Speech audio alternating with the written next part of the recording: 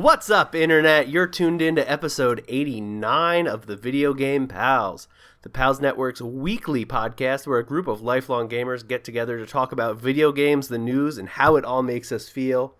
Your normal host, Pete and Bessie, has ventured out into the blizzard to find supplies for all of us, so in his stead, I'm his ever-present co-host and antagonist, Andy Brown, joined today, as always, by the Guildmaster himself, Mr. Sean Bartley. Hello, and I must add, are you sure that Pete does not have a concussion this week? Oh, Pete might have a concussion this week. I don't know. They're coming back with a vengeance. That's what we said over on the Comics Pals, and that's my story, and I'm sticking to it. Pete and Bessie, concussion, out for the week. Out for 2 weeks, maybe. Oh, we put Pete in the concussion protocol. As long as he's good by the Super Bowl, he's fine. Can't miss that. All right, and filling out the ranks of the ever-present Video Games Pals, we got the Edge Marquee with a heart of gold. Thank you, Robert Thompson. My title is restored. I appreciate it. As always. And because it wouldn't be a Video Game Pals episode without four pals, even though we do that all the time, we got a very special guest today. We got Ed from the Party Nerds. What's up, in everybody? The house. What's going on? Your boy Ed's here. And hopefully Pete, Blizzard, concussion. I don't know, man. Like, that's not a survivalist mentality. So hopefully he's okay. Well, I know he's on vacation and everything else. So rest up, Pete. Vacation? What's a vacation? Everything's going to be okay. It's going to be okay. Yeah. We hijacked the show, by the way, Pete. That's just what he's prone to do. That's true. Yeah. All right, so I'm going to start the show the way we sometimes do and ask, you guys played anything cool this week? Mostly Smash, of course. Like, literally, I'm at a job where thankfully we have a break room, and Smash Brothers is ever present. So we bought a community dock. So we literally have a community Switch dock in the back room. Everybody, whoever wants to put their Switch in, put it in, plug in 4 Cube remotes with an adapter, boom, Smash, all the time. That's incredible.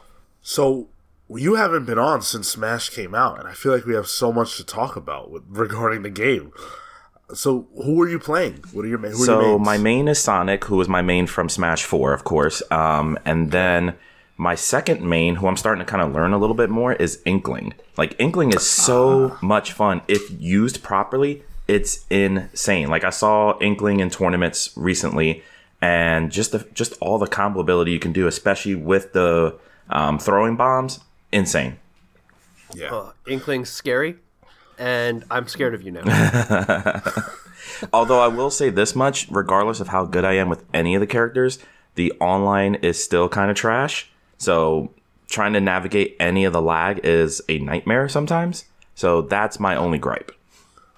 I was just about to say we should exchange friend codes so we can get a game in. Oh, we'll do that no matter what, because I know if you at least have friends who have a steady internet connection, beautiful.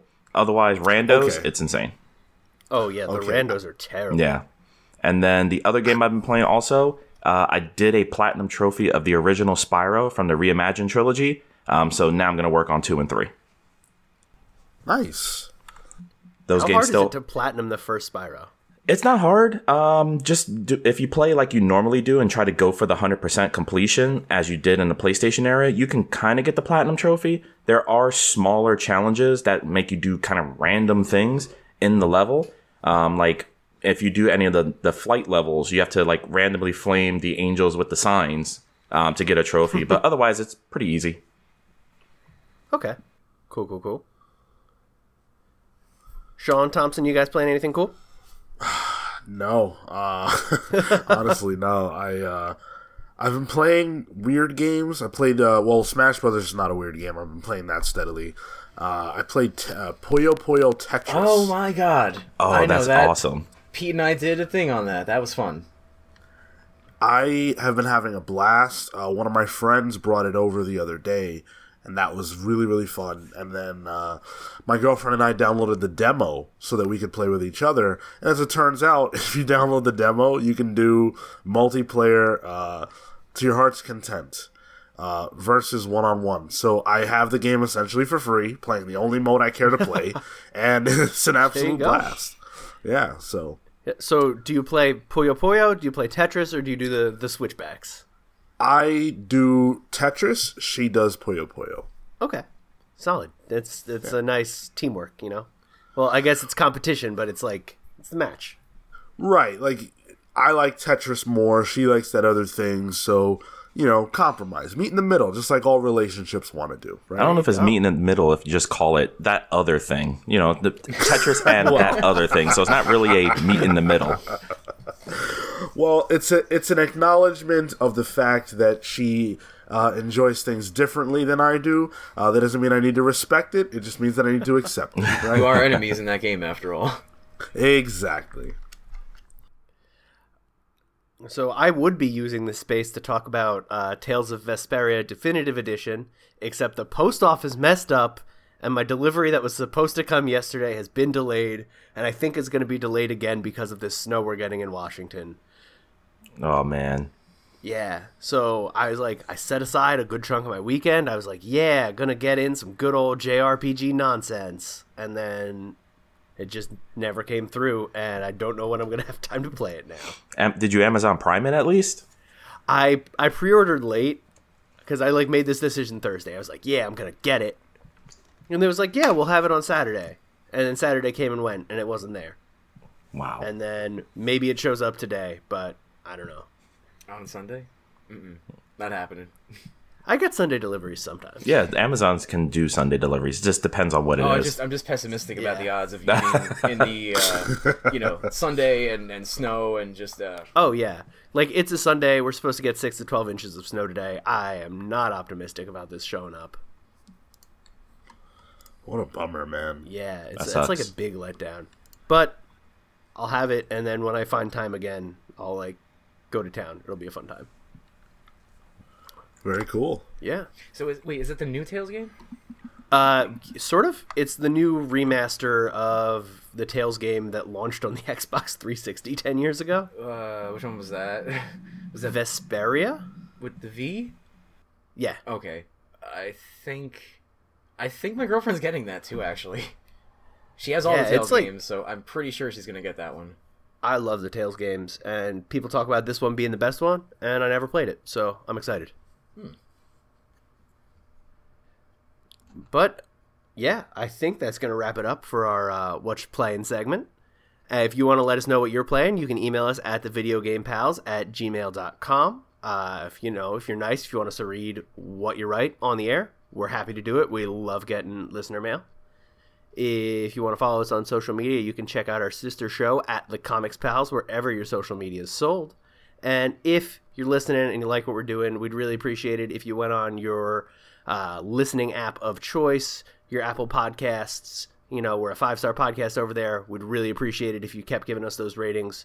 If you're on YouTube, you can hit the subscribe and the notification bell so you get notifications whenever our cool videos go up.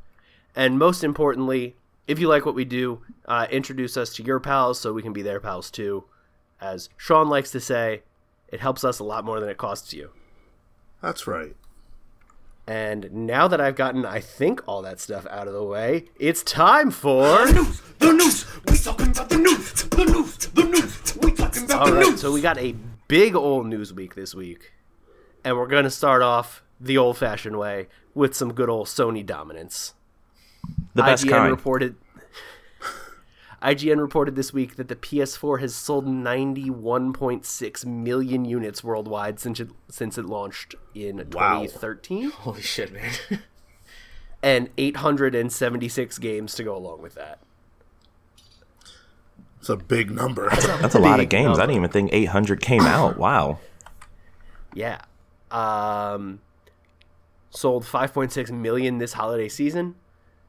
Spider-Man, the fastest-selling Sony exclusive in Sony's history, hit 9 million sales between when it came out in September and this week. Holy shit. And yeah, what? It's crazy. Spider-Man's been out for 3 months, and roughly 1% of all PlayStation 4 games are Spider-Man. Yeah, wow. It's slightly above 1%. Yeah. It's insane. Do you think that Sony can keep this up in 2019? They've confirmed that they're working on a successor to the PS4. They're skipping E3. Do they lose this momentum? Here's what I would say. I don't think they're going to lose momentum right now because crazy holiday season, it's almost 5-6 years now since the console's released, almost around that time frame.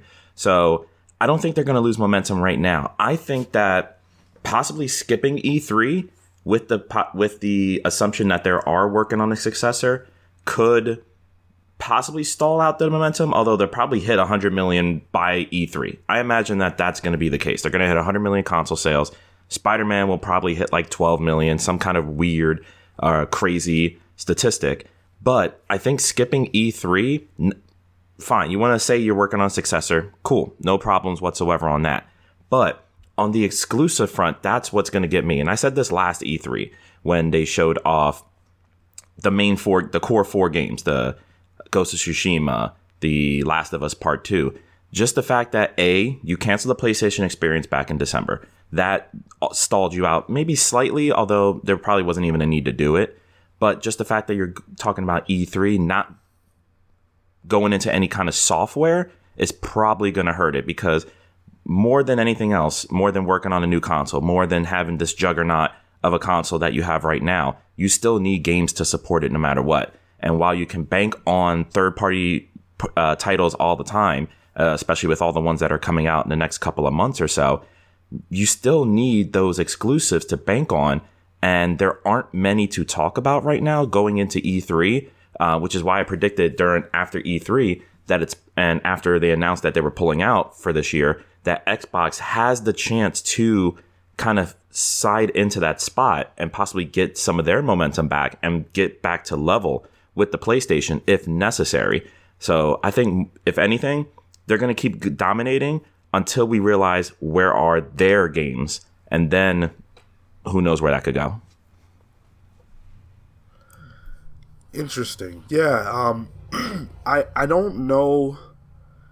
I don't know that the conversation about the PS5 is imminent on the part of Sony. I don't think that we're gonna hear a blowout of information this year. Personally, I don't feel that way. And so with that being the case, I do kind of feel like between them skipping E3, and I mean, the exclusives that they have this year sound solid, but we don't know what's going to happen with those. I do think that the table is set for Microsoft to be able to kind of jump in there. We've talked on this show a lot about the goodwill that Microsoft has built up in the community because of all the great things that they've been doing. The controllers that they made for people who are disabled and have trouble, they need different kinds of controllers.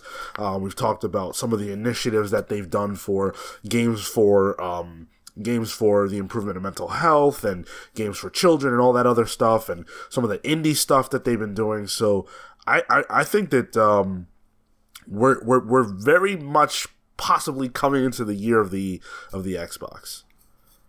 That is crazy to me that Xbox might have finally turned that disastrous launch around.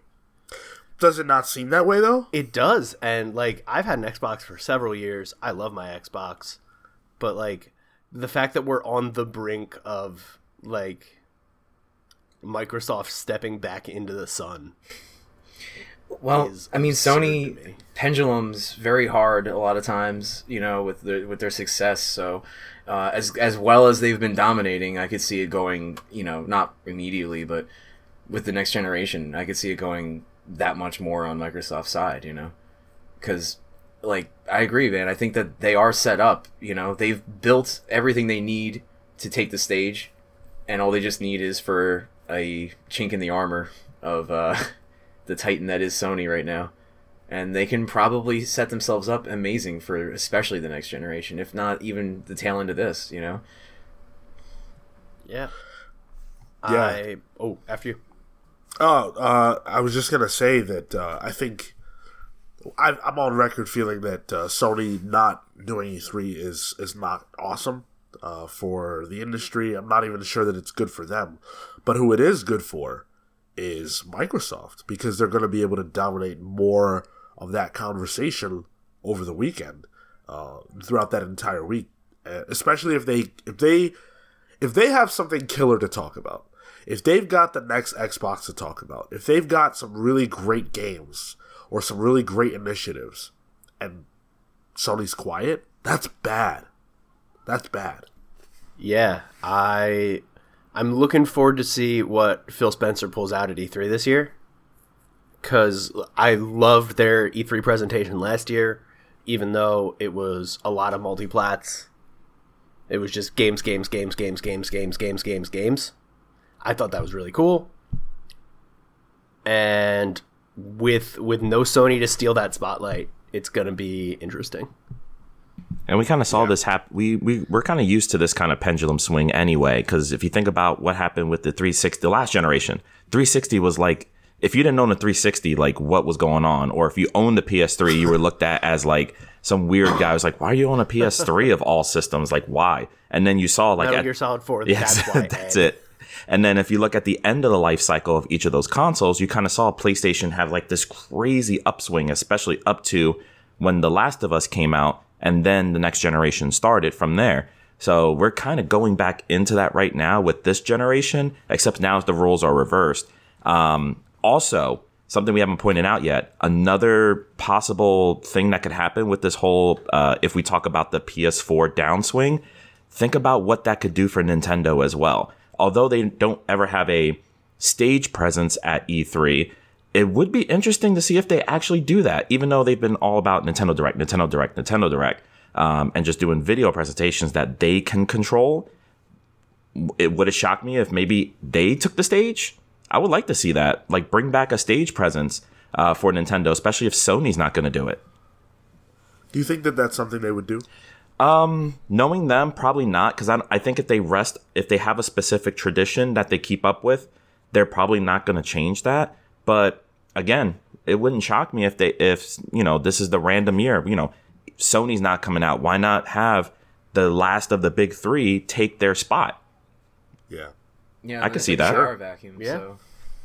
Exactly. Yeah. Has Nintendo done a stage presentation since the Switch announcement 2 years ago? They have not done a stage presence, I think, since 2015 was 2013 was the last time they were ever on stage. Because I think right around the time of the Wii U, they changed to video. Because I remember that whole thing. They were like, we don't want to do this anymore. And then they stopped doing it for like 5 years now, I think. Almost 5 years.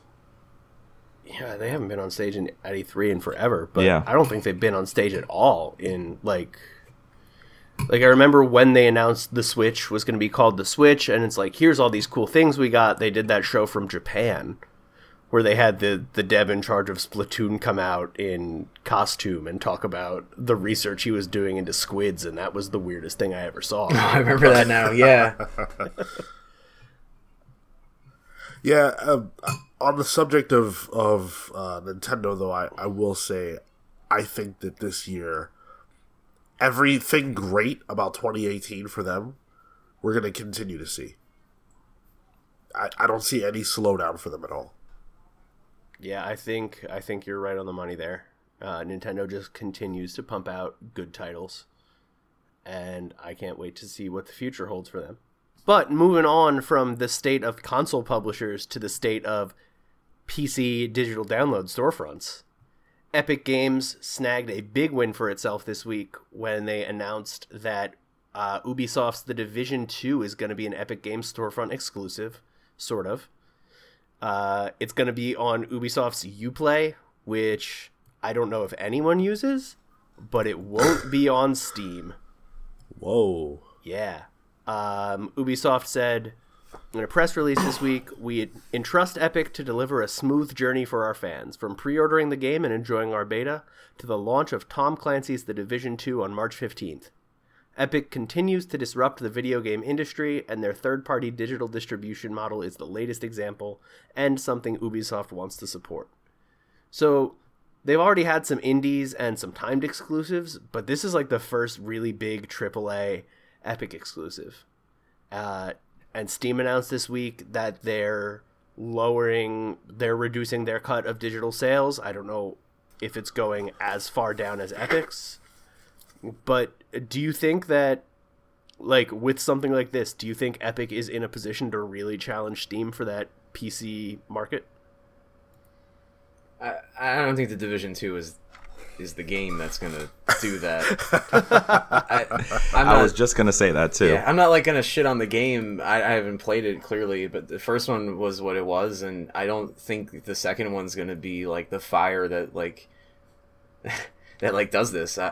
You're gonna have to have something much bigger than this, and a lot more of these types of deals happening. You know, it's like a good step to doing that for sure, to like fight Steam, but like it's just the step right now. I see it that way.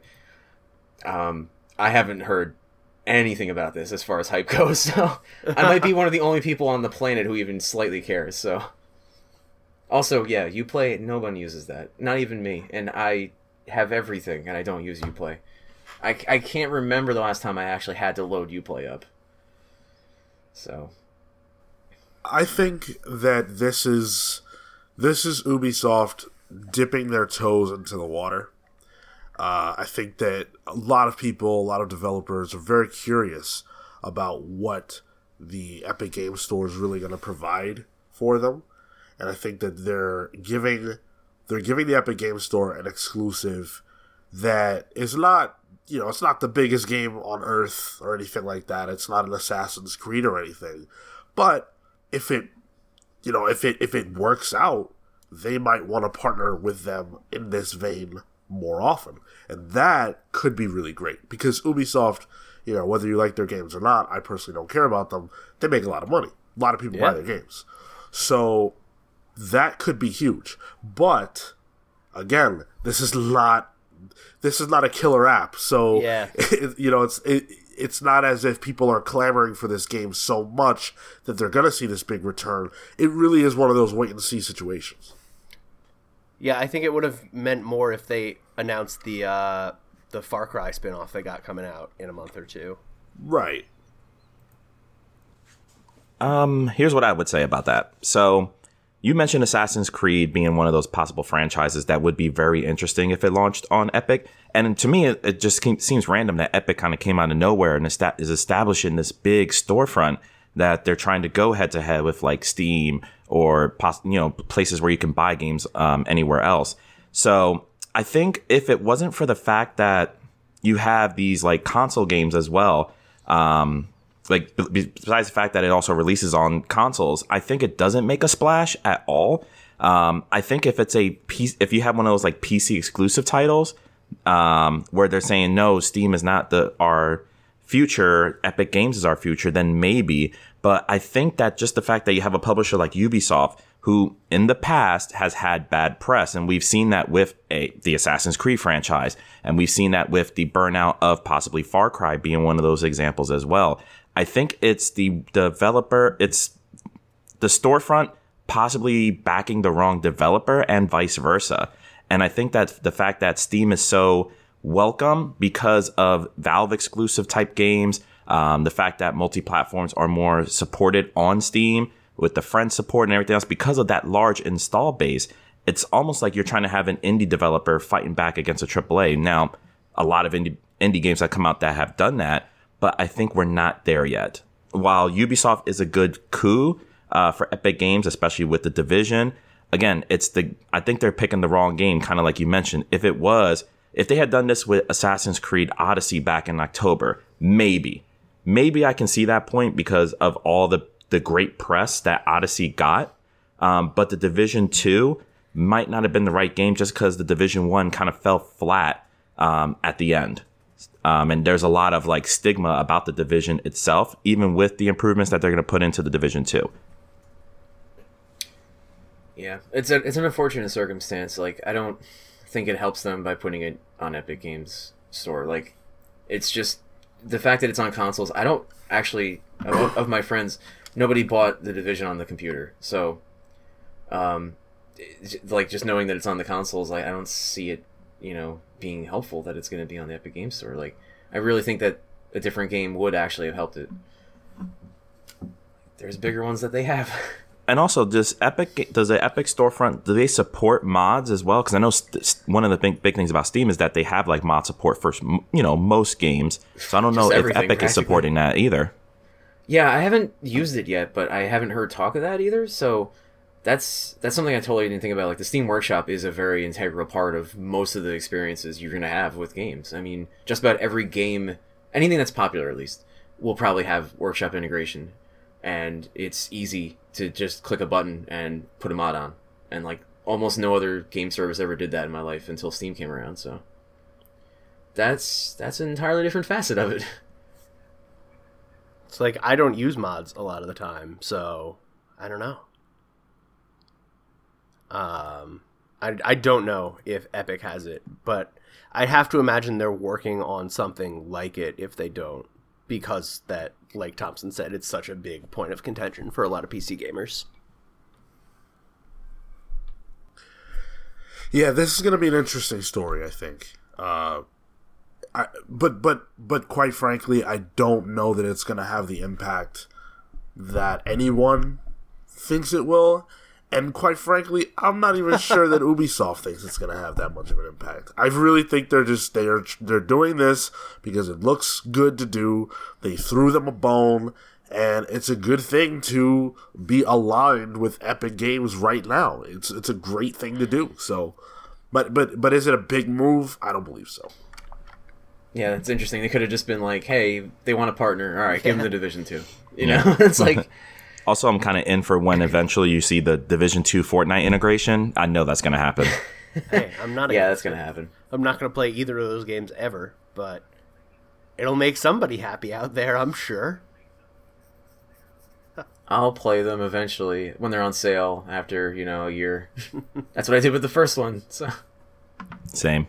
All right, so in more unexpected news, Nintendo, maybe instead of holding a direct this month, just dropped a bunch of trailers on Twitter the other day. Lots of people, myself included, were expecting Nintendo to put out a January direct because there's been a January direct the past couple years, and we haven't heard anything from the house that Mario built since like November.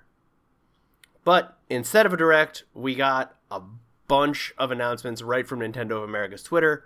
So I'm going to go through some of these, and you guys let me know if you want to talk about them. So first things first, Yoshi's Crafted World got a full name, a trailer, and a release date. It was previously just Yoshi. Was announced for 2018, got delayed a bunch. Comes out March 29th now, and looks fucking adorable. I don't know if any of you guys played Yoshi's Woolly World, but it's another game in that vein. All the Yoshis look made of felt, and it's probably going to be a nice, easy platforming game for kids, which is what Yoshi's Woolly World was. So that just means Pete and I are going to play it. Okay. It looks, it looks perfectly fine. Not really the type of game that I'm going to pick up, but it looks exactly how it should look, and it looks like it's fun for its target audience. Absolutely. Yeah, definitely agree. Yoshi's Woolly World, I know they had a lot of, that was one of, the easier platformers. But again, different market. It's marketed for kids who are trying to get into the genre. So I imagine Crafted World, I should say, is probably going to do the same thing, different aesthetic. Might be a little bit of challenge for, those of us who want to play a traditional, Yoshi platformer. It has the co-op, so for kids, it's easy. It's one of those games where tailor-made for the Switch. I don't know if they depend on a control scheme. I didn't see it. But if each person can have a Joy-Con and play it, beautiful. I love games like that when you can just 2 Joy-Cons, 1 game, good. Those are perfect for the Switch. I don't have a kid, but I imagine if I did, this would be a day one pickup for me. So moving right along, and to the delight of maybe only me, Nintendo's going to continue to support the 3DS in 2019. With a 3DS port of Kirby's Epic Yarn. Now it's Kirby's Extra Epic Yarn. It comes out on March 8th. Is going to feature new mini games and game modes, as well as a devilish mode that might actually make the game challenging. Because like Yoshi's Woolly World, it was definitely a game for children when it came out on the Wii in 2010. But I love Kirby. I will probably end up picking this game up. If it is even a little bit hard. But you're gonna pick it up on the 3DS. I'm gonna spend money on a 3DS title in the year of psychotic. our Lord, 2019. Andy, you need to step out of that time capsule. No. It's okay. I do have a You Switch, do have but a the Switch. 3DS still has a place, damn it. It still exists. There's always going to be that. It'd be funny Yeah, it if you has were a the place only for, person like, to buy replaying it. my old Pokemon games and stuff, you know? And you are a trooper, Andy. I think that you might be one of the most, like, diehard 3DS people I've ever met. Oh, yeah. I'm a 3DS hardliner. I love that thing. And I don't think it gets the credit it deserves for being a great handheld. I think we gave it all the credit back in like 2016, 2017, when like big games like Smash and stuff like that came out, and maybe to 2018 to an extent with Detective Pikachu, which is probably like the last game like people really remember about the 3DS that came out before this one. So I think it's just time where like, okay, it's kind of like we're at it. Probably 2019 is gonna be the old Yeller year for the 3DS, maybe at worst next year. Yeah. If it still gets software in 2020, I'm going to be fucking shocked. But I'm happy. I'm happy that there's still life in the old boy. But back to consoles people care about.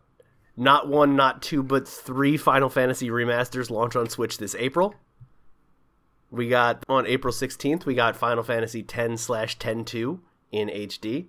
It's both those games in a port. I never played 10-2, but the opportunity to have like Blitzball on the go is really tempting. Andy, I fell down that rabbit hole when I bought the PS4 remaster of Final Fantasy X and 10-2. I was like, hey, I beat 10 again. Let me play 10-2. I never beat it because I've tried 10 times in my life already. And I got another hour in and I can't do it. Oh no, is 10-2 bad? It's not bad mechanically. It's fun mechanically, but there's nothing else to it. And I would play some of the worst games in time, and I can't do it. I've tried to play 10-2 like every couple of years of my life, but I can't do it. I wanted 10-2 so badly. I did too. I loved 10. Yep. I was not ready to let go of those characters. Same. I bought 10-2. I played it for a couple hours, and I was like, I can't do this. Yeah, I actually was so turned off by it. Like, it's just something about it. And I'm telling you, man, I've tried many times in my life to get through it. Now, I'm not a Final Fantasy player by any means, but is it something where is it because you mentioned mechanically it's great? Is it the characters? Because I know 10 had like Titus and Yuna, but is it the fact that it was a Yuna-centered game that kind of made it like it's a little especially bit with her like J-pop brethren or something? It's a little bit of everything. Like that J-pop thing was just one of the like classes you can play as like a singer and stuff. So it has like the job systems of old Final Fantasies, and you switch, and instead of having multiple party members, you have 3 that can just be whatever you want. So like it was cool for that, but like again, I've never the story just never got me in the beginning, and somehow it got boring very quick, and I was always excited to see more of the jobs, and as soon as I would just get to that point, I was like, I need a break or something from this, and I never get back to it. So it's just something incredibly off-putting about the whole game, and I always looked at the system for fighting in it, and I thought that looked really cool. Too bad I couldn't like really explore it, I know this isn't the Final Fantasy X-2 podcast, but I gotta say this. Final Fantasy X, as much as I wanted more as a kid, I can recognize now as an adult that we actually didn't need more. And that the story that they told was told. And that's all that there needed to be. And 10-2 was very much unnecessary. And it shows in every element of the game. Because they didn't bring back all the characters, because there was no reason to bring back all the characters. Titus was gone. Auron's story had been told. So many of the characters had moved on, or their stories were told, that I was like, okay, well, we can't use those, so let's just use these 3 women that everyone loved, and let's try to cash in on that. And will we or will we not bring Titus back? And that wasn't enough. So, cool that they're bringing these games back, I guess, for those who maybe want to suffer. Or at least this particular game. But is it necessary? No. Is it enough to put you off? I don't know if you're, want that Final Fantasy X remaster with the HD, the remastered audio, whatever. Like, is the fact that 10.2's there enough to put you off from paying for the 10 remaster? No, because I did that with the PS4 version. Okay. And I was just like, I'll just ignore the half that is there. I want to play 10. I don't want to play 10.2. So I got it for 10. And I don't regret it doesn't turn me off by any means, but I wouldn't buy a 10 remaster anyway, probably, because I got everything I needed to get out of that game when I was 12. It was fun to go back and just stomp it, knowing everything was going to happen. And, like, that was fun. Just being an ass and, like, all these fights. I was like, oh, okay, I know all the gimmicks, so let me just blow through this. All right, so if you pick that up on April 16th, you have 2 weeks to finish it before the Final Fantasy 12 remaster launches on April 30th. And Was 12 the online one? no, 11 and 14 were the online ones. Okay. I never played 12, but apparently it's going to have the Zodiac Age version that launches on the Switch in April. Will have a revamped job system, reconstructed battle design, autosave functionality, as well as various visual and sound improvements over the original. So Final Fantasy 12 is one of the only Final Fantasies I've never touched, and I'm like seriously considering it because I've heard it's weird but good. Yeah, I never played 12 either. Now that I'm looking at screens of it, I thought I did, but no, I've never touched this. And it honestly, like, looking at, like, the color schemes and, like, the way the battle system looks, it slightly reminds me of 10 a little bit, and I'm into this, so this is a very big possibility. I might get this. Sean, Ed, any thoughts? Nah, to be honest, man, I stopped with Final Fantasy after 10. I bought the whatever number 1 it was with Lightning. I can't even remember what number 13? Oh, 13. Yeah, 13. And I wanted so badly to love it, and I just didn't. And now I think I realized after that Final Fantasy for me really was just 10 was a story I needed at the time because of the, it really fits that angsty sort of like, teenager element. But other than that, it doesn't have anything for me, or at least the new ones don't. And so I don't care about any Final Fantasy after 10. That's fair. I'm not. Yeah, same. Like, it's not something that I would probably pick up. Although I'm still find it hilarious that when they originally announced that they were gonna bring out all these Final Fantasy games, wasn't it the one? Like, I know when they first announced it, they announced 7, 8, and 10. Didn't they skip over 9? Am I wrong about that? I think they did. Yeah. I'm pretty sure they did, and 9 is, like, incredibly beloved game, so... Yeah, I thought that was super weird. That's weird. Yeah, Square Enix being hilarious right there. Yeah, I don't know. Traditionally, it always felt like 9 never got any love. I don't know if that's just a weird perception, but I always felt like they just kind of shoved it under the rug almost. But in other games from Japan that I've never played, Dragon's Dogma Dark Arisen launches on the Switch April 23rd. It's a 2012 action RPG by Capcom. And I know next to nothing about it, but I know lots of people love it. So it's cool that it's coming to Switch. Thompson, have you ever played it? It seems like the kind of thing you might have dabbled in. Yeah, I've definitely played Dragon's Dogma games. Yeah, they're fun. I never beat that one because I borrowed it, and I did not borrow it very long. But, you know me with games, if I put my nose to it, yeah, I can grind through very quickly. So I don't know how far I got. I just know that I played that shit like nonstop when I had it for like the 3 days I had it. And yeah, it was a lot of fun. Just the series in general, like it's just a game that like I always forget exists, kind of. Yeah. But they're really they fun, announced though. a ton of collector's editions for this game in Japan, but not in the West. So we'll see if any of those cool versions with the fancy art book or the soundtrack CD launch over here. If not, the game's still going to be on Switch, and that's pretty cool. And then, last but not least, there was also a new trailer for No More Heroes Travis Strikes Again, which somehow launches this week. Yeah, I forgot. Yeah, that came out of nowhere. Existed. It looks so weird. it will probably be good, because Suda51 tends to make good games. But man, this game is going under the radar. Yeah. Yeah. I mean, that's one of the sort of downsides, I guess, from having so many hit games is that, Yep. you know, people are still talking about Smash. You know, that came out already in December. People are talking about, I mean, some people are talking about Let's Go Pikachu and Let's Go Eevee. So, there's just so much going on that games easily get lost in the shuffle. And, you know, this is obviously one of those. Yeah, and I think like the middle of January is kind of a weird release time too. Just because it's right after Christmas and it's going to be launching up against Kingdom Hearts. Which, holy shit, Kingdom Hearts 3 comes out like within 2 weeks of this recording.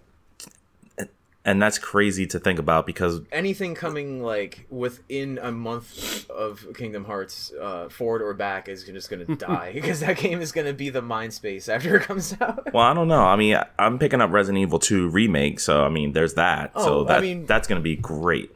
Like I'm that calling I right now. about actually. Yeah. I'm a Kingdom Hearts fan, and I forgot about Resident Evil 2. Although it's funny. It's funny you mentioned the month after Kingdom Hearts because everybody's going to be playing it. One of the games that comes out in a month, Anthem. Oh, yeah, that's dead. That's It's dead. dead either way, but that's super dead now. Where are you at with Anthem, Ed? Because on this podcast, we tend to believe that Anthem is a dead game. Anthem is absolutely a dead game. I'm calling it. I've called it the moment I saw it. Like, I had no problems looking at, like, hearing about the announcement and everything else. I was like, okay, you know, we'll see what happens. It could be interesting. Then I saw the actual gameplay that their EA was putting out there, and I was just like, nope, this is dead. Like, I didn't need to see Iron Man mixed with Destiny, mixed with like Borderlands numbers all over the place. Like if I want those three things, I want those three things separately, not together. And there's just not a lot for me to sink my teeth into with Anthem, period.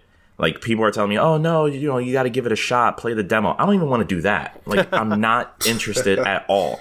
Like I've played Destiny pieces here and there. I've played Monster Hunter World pieces here and there. I don't need those two experiences combined, and it just looks rehashed, done by a company that I still don't trust. Wow, that was Yeah. that's pretty hard. Rant over. Well, we're all aligned. We think the game is dead on arrival, so... Oh, for sure. But Anthem being dead on arrival notwithstanding, what do you guys think of Nintendo doing a Twitter bomb instead of a Direct? Would you have preferred they do a real thing and just like air all these trailers like stitched together?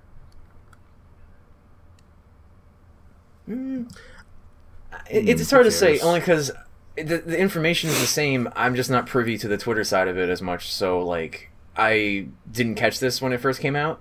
If it was a Direct, I would have known right away, and I would have, seen it. So if they want to, not put it together through a Direct and, like, stitch it together, that's their prerogative. So it's just a matter of, like, the way I got this information. Like, obviously we're doing the show, and I got it this way. That's great. If I wasn't, I probably would have missed this. Like, almost all these. So that's the only downside I see to it. I think when the good thing about Nintendo is that they can do whatever they want and get away with it. And as long as this stuff, that's true. That withstanding, as long as it's information that we want to know about or possibly could have interest in, I have no problem with how they do it.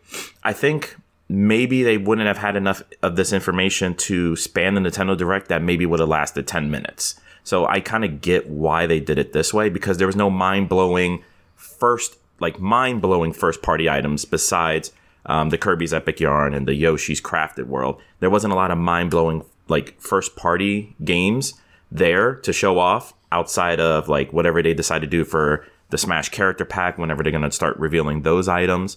So I kind of understand why they went the Twitter route instead of the full-on Nintendo Direct route this time. Next time, completely different story. You have to have something first party come out and then you'll have a Nintendo Direct. But if it's just small third party items, it's fine.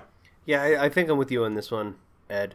It wasn't, mind-blowing, but none of these, announcements would have stood up as, the keynote announcement in a Direct.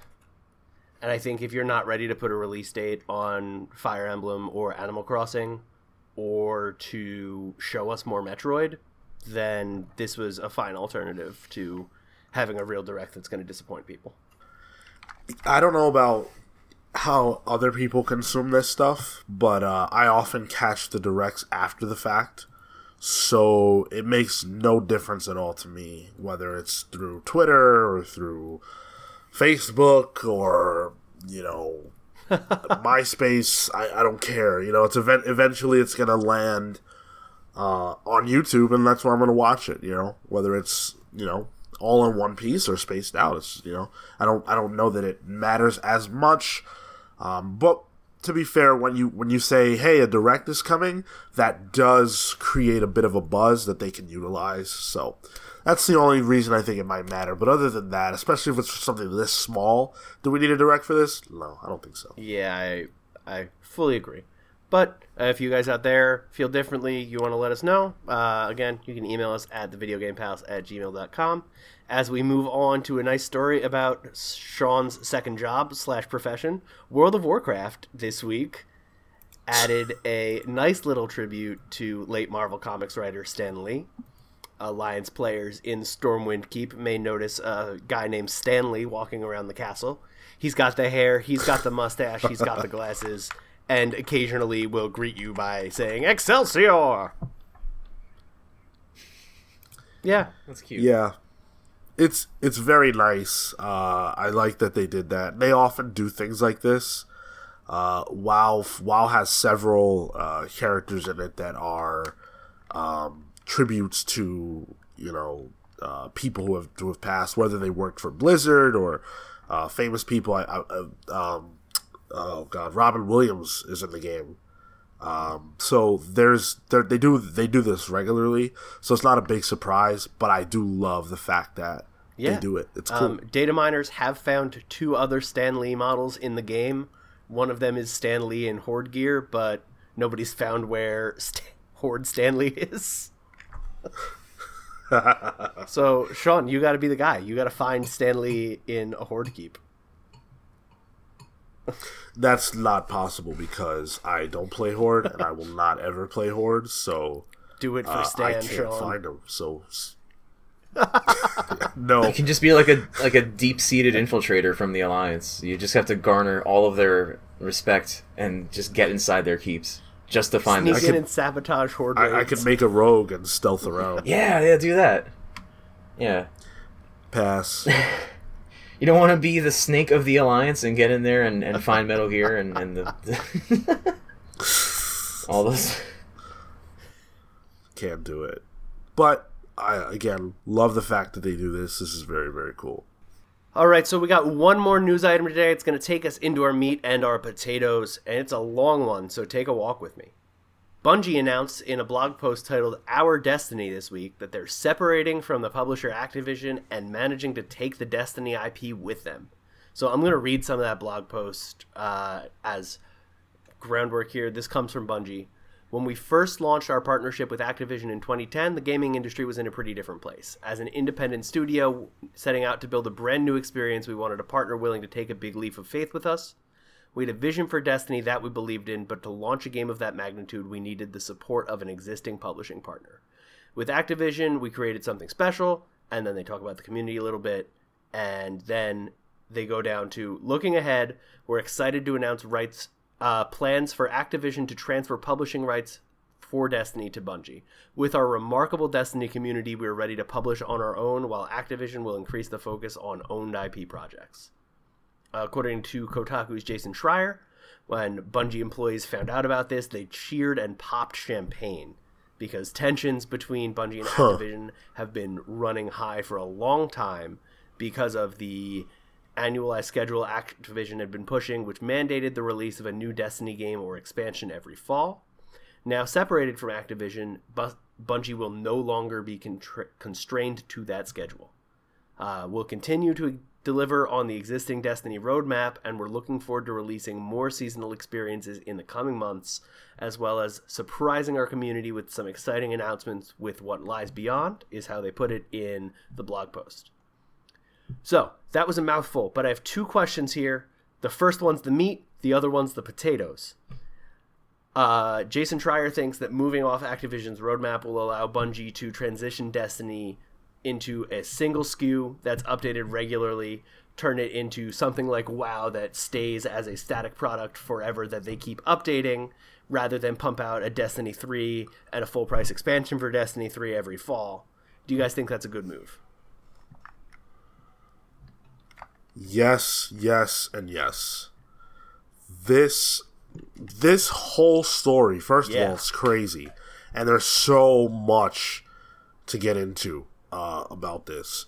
But I'll start with your first question. I think this is fantastic because one of the problems that I feel with the gaming industry is this obsession with annual releases. And it's crap when you're talking about, it makes a modicum of sense when you're talking about like a sports game, even though it's still annoying. But when you're talking about shooters and things like that, you really don't need an annual release for that. But where it's really, really unbelievable is when you're talking about a game that's supposed to be an open world, massively multiplayer online game like a Destiny, where you're either releasing a brand new game or an expansion on that game every single year at full price.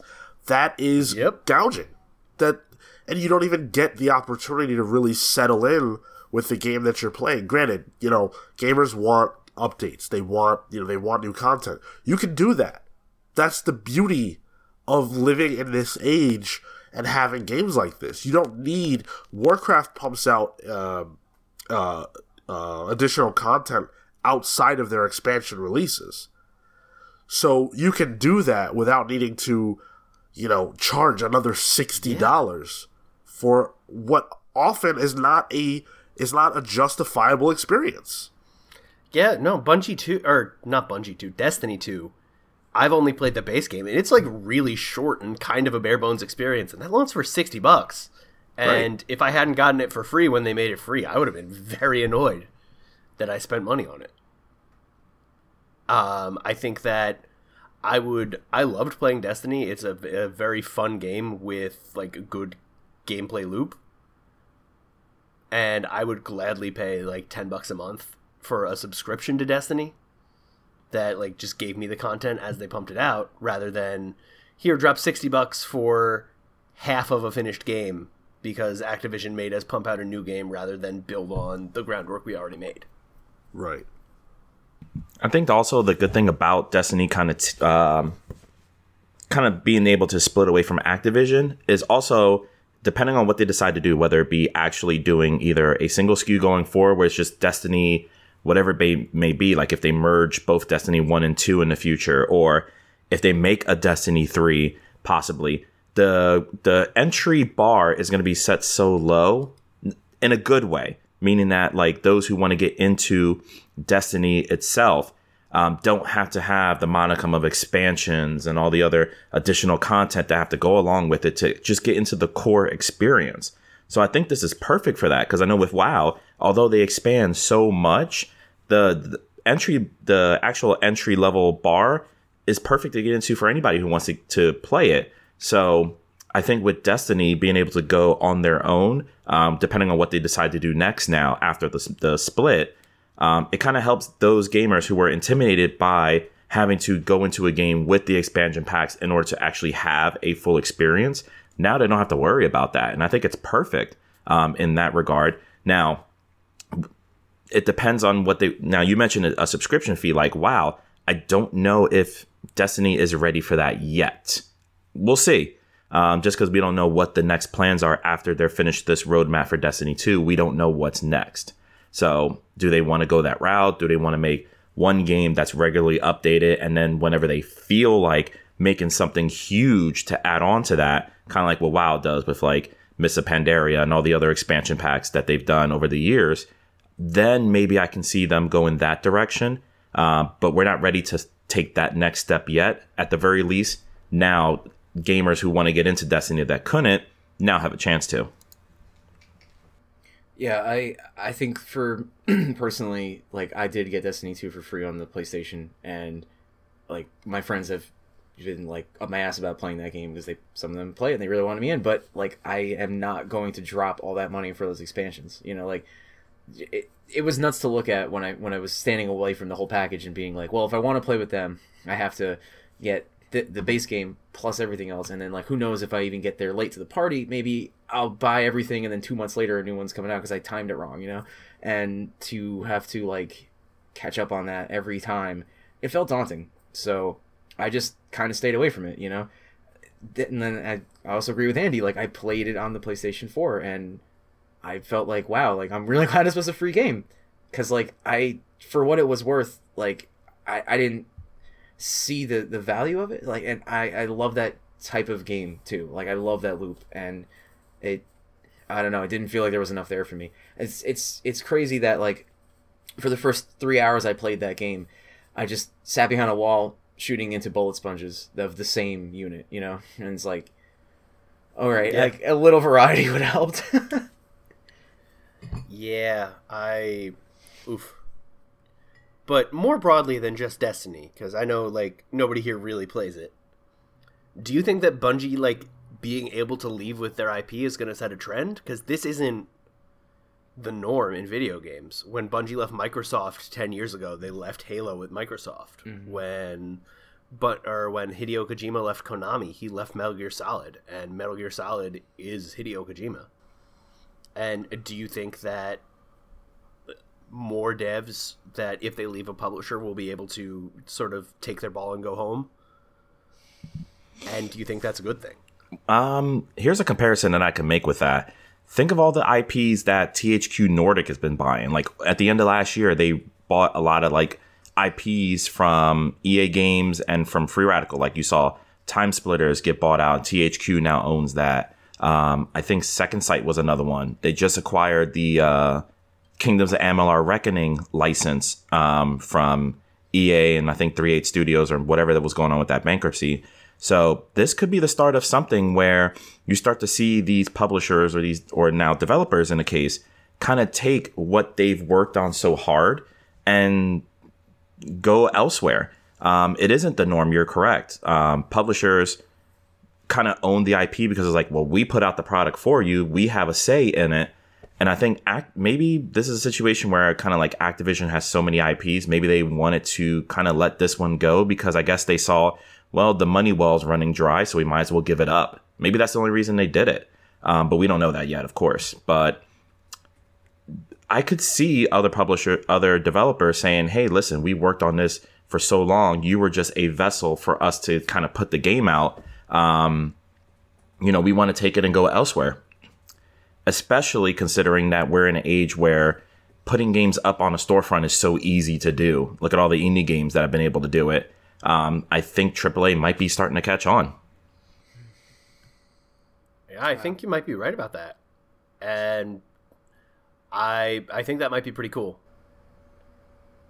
It's promising, to say the least, like, because it even happened this one time, it really is, like you said, it's just not the norm. So just even happening once like this, for whatever reason, money or contract rights, I'm glad they got it. I feel like if they popped champagne, because of this, that they were clearly under some kind of pressure and stress that, like, it was reflecting into the game at least.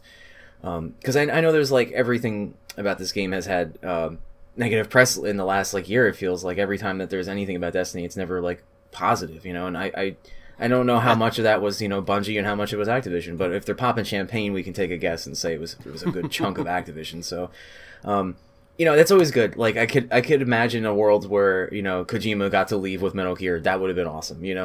So yeah, it's definitely good. I mean, if developers could do this, then like if they have the means to create outside of that current deal and take what they've made with them, that's incredible. I just don't know how many people have a contract that are available to do that. I feel like when they get into these situations, it's relatively like the norm that, you know, it's airtight. Like pretty much you do this, we publish it, and we pretty much own at least that much of it. So you'll like very rarely see this happen. But if you know, we go back to something like Epic, it's like they're definitely friendly with this whole, you know, storefront and everything, and they would kill to have people come over. I think they, you know, people like them and like THQ goes around buying stuff too. And there's developers and publishers out there that need a home, and I think that there is a very good relationship for things like this. So this, I mean, hopefully this could spark something in somebody, you know, get an idea like, hey, you know, maybe we don't have to hold on to this one thing, you know, and see what we can get. I mean, just having like the creative freedom to do what they want with Destiny is probably just going to revitalize the game. You know, I don't think that they've made a bad game, but I think that they wanted to always put more into it, more polish and stuff. And that's like from what I'd experienced and from what I've heard people say about it. I don't think it's too far-fetched to think that if they're behind the reins that they could do something really great with it. So when I first read this, I immediately thought about Blizzard. Because we have talked about the mess and the bull that's going on at Blizzard right now, as a result of Activision. They killed HOTS. Well, they killed the competitive element of HOTS, which has severely damaged the player base over there. We know about the Diablo fiasco. And listen, in light of everything that we've learned about Activision over the last couple of months, it is not hard for me to think that the Diablo Immortal deal is an Activision issue. It practically screams it, you know. Yeah, like they're the ones who created this whole thing. Exactly. They've told Blizzard they need to cut costs. They've told them they need to release more games. What world are they living in that that's the way that Blizzard should operate? So if Activision is causing a developer to pop champagne when they leave them, when they get out of their clutches, and you're talking about Bungie, how does Blizzard feel in this whole thing? What is their place in this? Is there a way for them to get out? Because I don't know all the inner workings, obviously. Don't work there, don't know anybody who works there, don't know anything. But it seems to me like there's something toxic about the way that Activision is running their business that is affecting these developers that they have under them. And Blizzard is one of them. It's worse for Blizzard because it's the company Activision Blizzard, you know? And they're, like, partly consumed by the amorphous blob that is Activision now. And, like, they're probably too far in to, like, really get out fully, you know?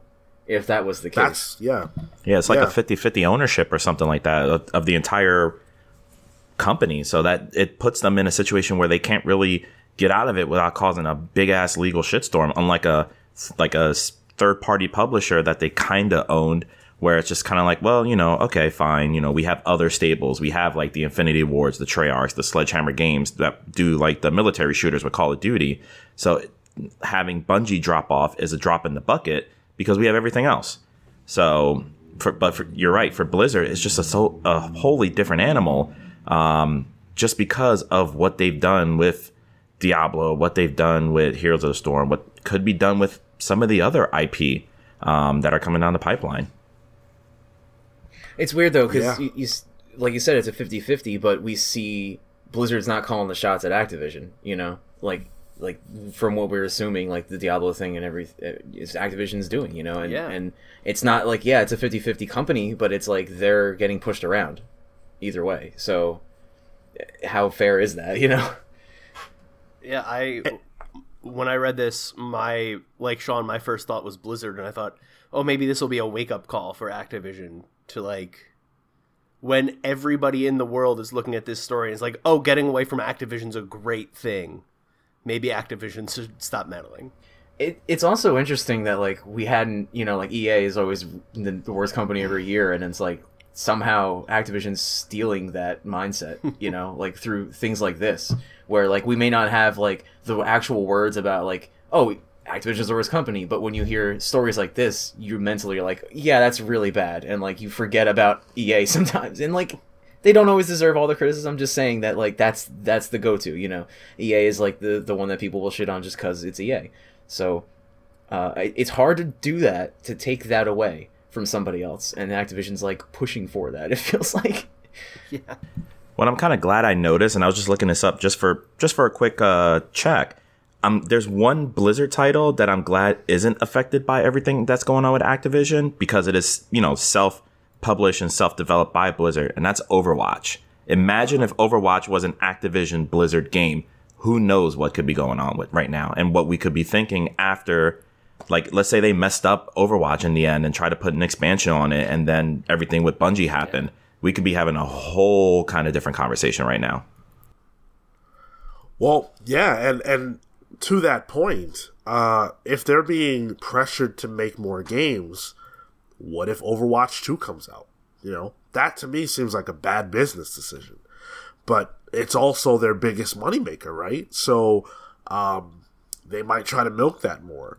There are a lot of ways that this can go that to me are not positive, simply because of the way that Blizzard operates. We've talked about that, a lot over the last few months, so I won't beat that drum too harshly. But what I will say is that I think that this Bungie story, is something that is going to play into the relationship between Activision and Blizzard going forward. I think it informs the conversation that we've been having, to say the least. I think this is going to be an interesting one to monitor as it goes forward, for sure. I really wish Bungie the best of luck with Destiny. It's a very fun game that has a handful of dumb decisions holding it back. Hopefully those were Activision's dumb decisions and not Bungie's. That's a good point. You never know where that line really is drawn. Yeah. But if Destiny keeps its good gameplay loop and gets a business model that is more accessible to me, I could see me putting a lot more time into Destiny. Bungie, for all of the problems with Destiny's everything, Bungie knows how to make a sci-fi shooter. Yeah, they definitely have catered to make a really awesome experience. And it's funny, we were just talking about Anthem earlier, and it's it's sci-fi, but it ain't Destiny. When you look at it, it's it doesn't have that feel. The Destiny experience, it's a very it just hits every sci-fi experience you need. This is gonna be a little weird, but honestly, Destiny feels more like the classic Halo to me than older Halo games do. Or, sorry, more like the classic Halo than the new Halo games that Bungie weren't making. Okay, then yeah. I totally agree. Okay, yeah. I messed up what I was trying to say. Yeah, I'm with you. Honestly, part of the reason I actually enjoyed what I did with Destiny is just because I felt like I was back with Halo 3 or something, even Reach to a certain point, I loved Reach, so... Reach was such a good game. That reminds me, I need to go back and play Halo Wars 2 now. Oh, God. Yeah, I need to go back and play that. Yeah. I can't believe you play that. No one else plays RTSs. What the hell? Yeah, Halo. No, dude, when I had a 360, Halo Wars was my jam. I loved that game. Great. That game was so much fun. I played the demo for Wars 2, and I was like, okay, yep, this is exactly what I wanted it to be. Perfect. Done. Let's do it. We'll jump on it. It's good. You like the first one, you'll like the second one. Then I'll go through the campaign. We'll plan something out. All right, you guys have any final thoughts on this one before we wrap it up? Something to pay attention to for the new year. 100%, I would say. Absolutely. Yeah, because there's going to be these kind of things will be usually happen with trends.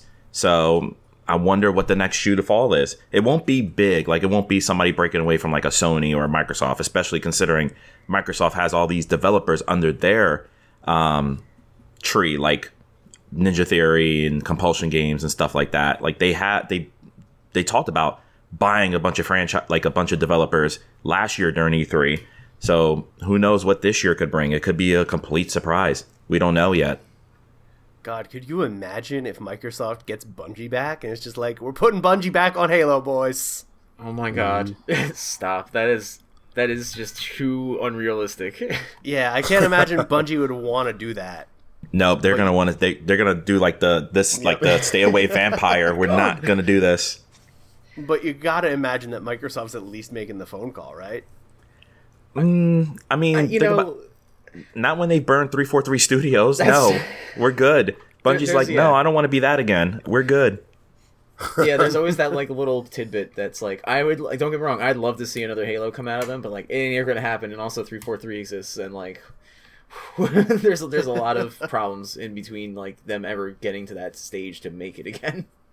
And depending on what happened with Halo Infinite, oh god, we don't know. Just because they've been quiet since the reveal trailer. I'm holding out hope that game's gonna be good. Well, you have an Xbox to play it on, so there you go. Hey, man, all the Microsoft, first parties are play anywhere now, so you can play it on your PC too. That's true, except I wouldn't be able to play it with you, Andy. Well, we could play online split screen. It wouldn't be the same, but it would work. It wouldn't be the same. All right, so I think that's going to wrap it up for the Video Game Pals. Wow, 89. We've been doing this a while. Yeah, really. So that's going to be it for us. If you have any thoughts on this Bungie Activision split, on anything we talked about today, we'd love to hear from you. Our email address, again, is thevideogamepals@gmail.com. If you want to follow us on social media, you can check our sister show, The Comics Pals, @The Comics Pals, wherever your social media is sold. And Ed, why don't you tell the folks at home where they can find you on the internet? Oh, yeah, absolutely. So my personal is Eddie Road Dog. You can follow me. I usually have convention pictures that go up anytime I go out to different conventions. And, of course, @The Party Nerds on Instagram, and then just Party Nerds everywhere else. We always have our podcasts online. 6:45. We are currently recording out of SFX Studios. So definitely check us out. We always go live on Instagram, and then we have our podcast on SoundCloud. And just for the kids at home, that's Party Nerds with a Z, correct? With a Z, because we're so radical. How about you, Shawnee? Where can the kids at home find you? Awesome. So if you want to hear more from me, I am on The Comics Pals, which posts the day before this show does. This week, we reviewed Deadly Class, the new show debuting on Sci-Fi January 16th. We are very excited about it because it is a show based on a comic book, and it's a show that includes everything that the people love, from 16-year-old angsty kids to 30-year-old burnouts. It's got everything you could possibly love. So you're going to want to check that show out. And, of course, you're going to want to check out The Comics Pals because it's a great show. And then if you want more from me on social media, I am @SeanSoapbox on Twitter and Instagram. How about you, T-Dog? I'm @Relic Vampire on Twitter and just about every other game I play. So if you ever see that name in a game, you know you can trash talk me. I do Pals Play with Pete. Pete's not here, so I'll plug that too. It's a thing we do. We play games. It's for the Video Game Pals. It's on the Video Game Pals on YouTube. And that's my other show with Pete. Good job, Pete. And you can find me on Twitter @Tiger_millions. Happy to discuss any of the stuff we talked about today, any of the stuff you want to talk about in video games, or like comic books and movies. I'll probably point you to someone more experienced than me, but I'll give you my thoughts if you really want them. And Pete's not here today, but I know he'd really appreciate it if you check him out @loud_Pete, or on lootpots.com, where he hosts another Nintendo podcast, or on the Comics Pals. If you're really missing Pete from this show, he is on that show too. Oh, he's definitely not on this week's episode. He's not on this week's, but you can listen to the backlogs if you really need to get your fill of Pete. Yeah, that's a heavy obsession, I gotta say. That's a phrase I never thought I would hear. Get your fill of Pete. Yep. No, I'm good. Yeah, I could have gone without hearing that ever in life. No, thank you. That's going to be the title of this episode. That's our topic of the show. Is Getting our fill of Pete. the phrase, your fill of Pete. That's such a misleading meat and potatoes. I think people would turn it off.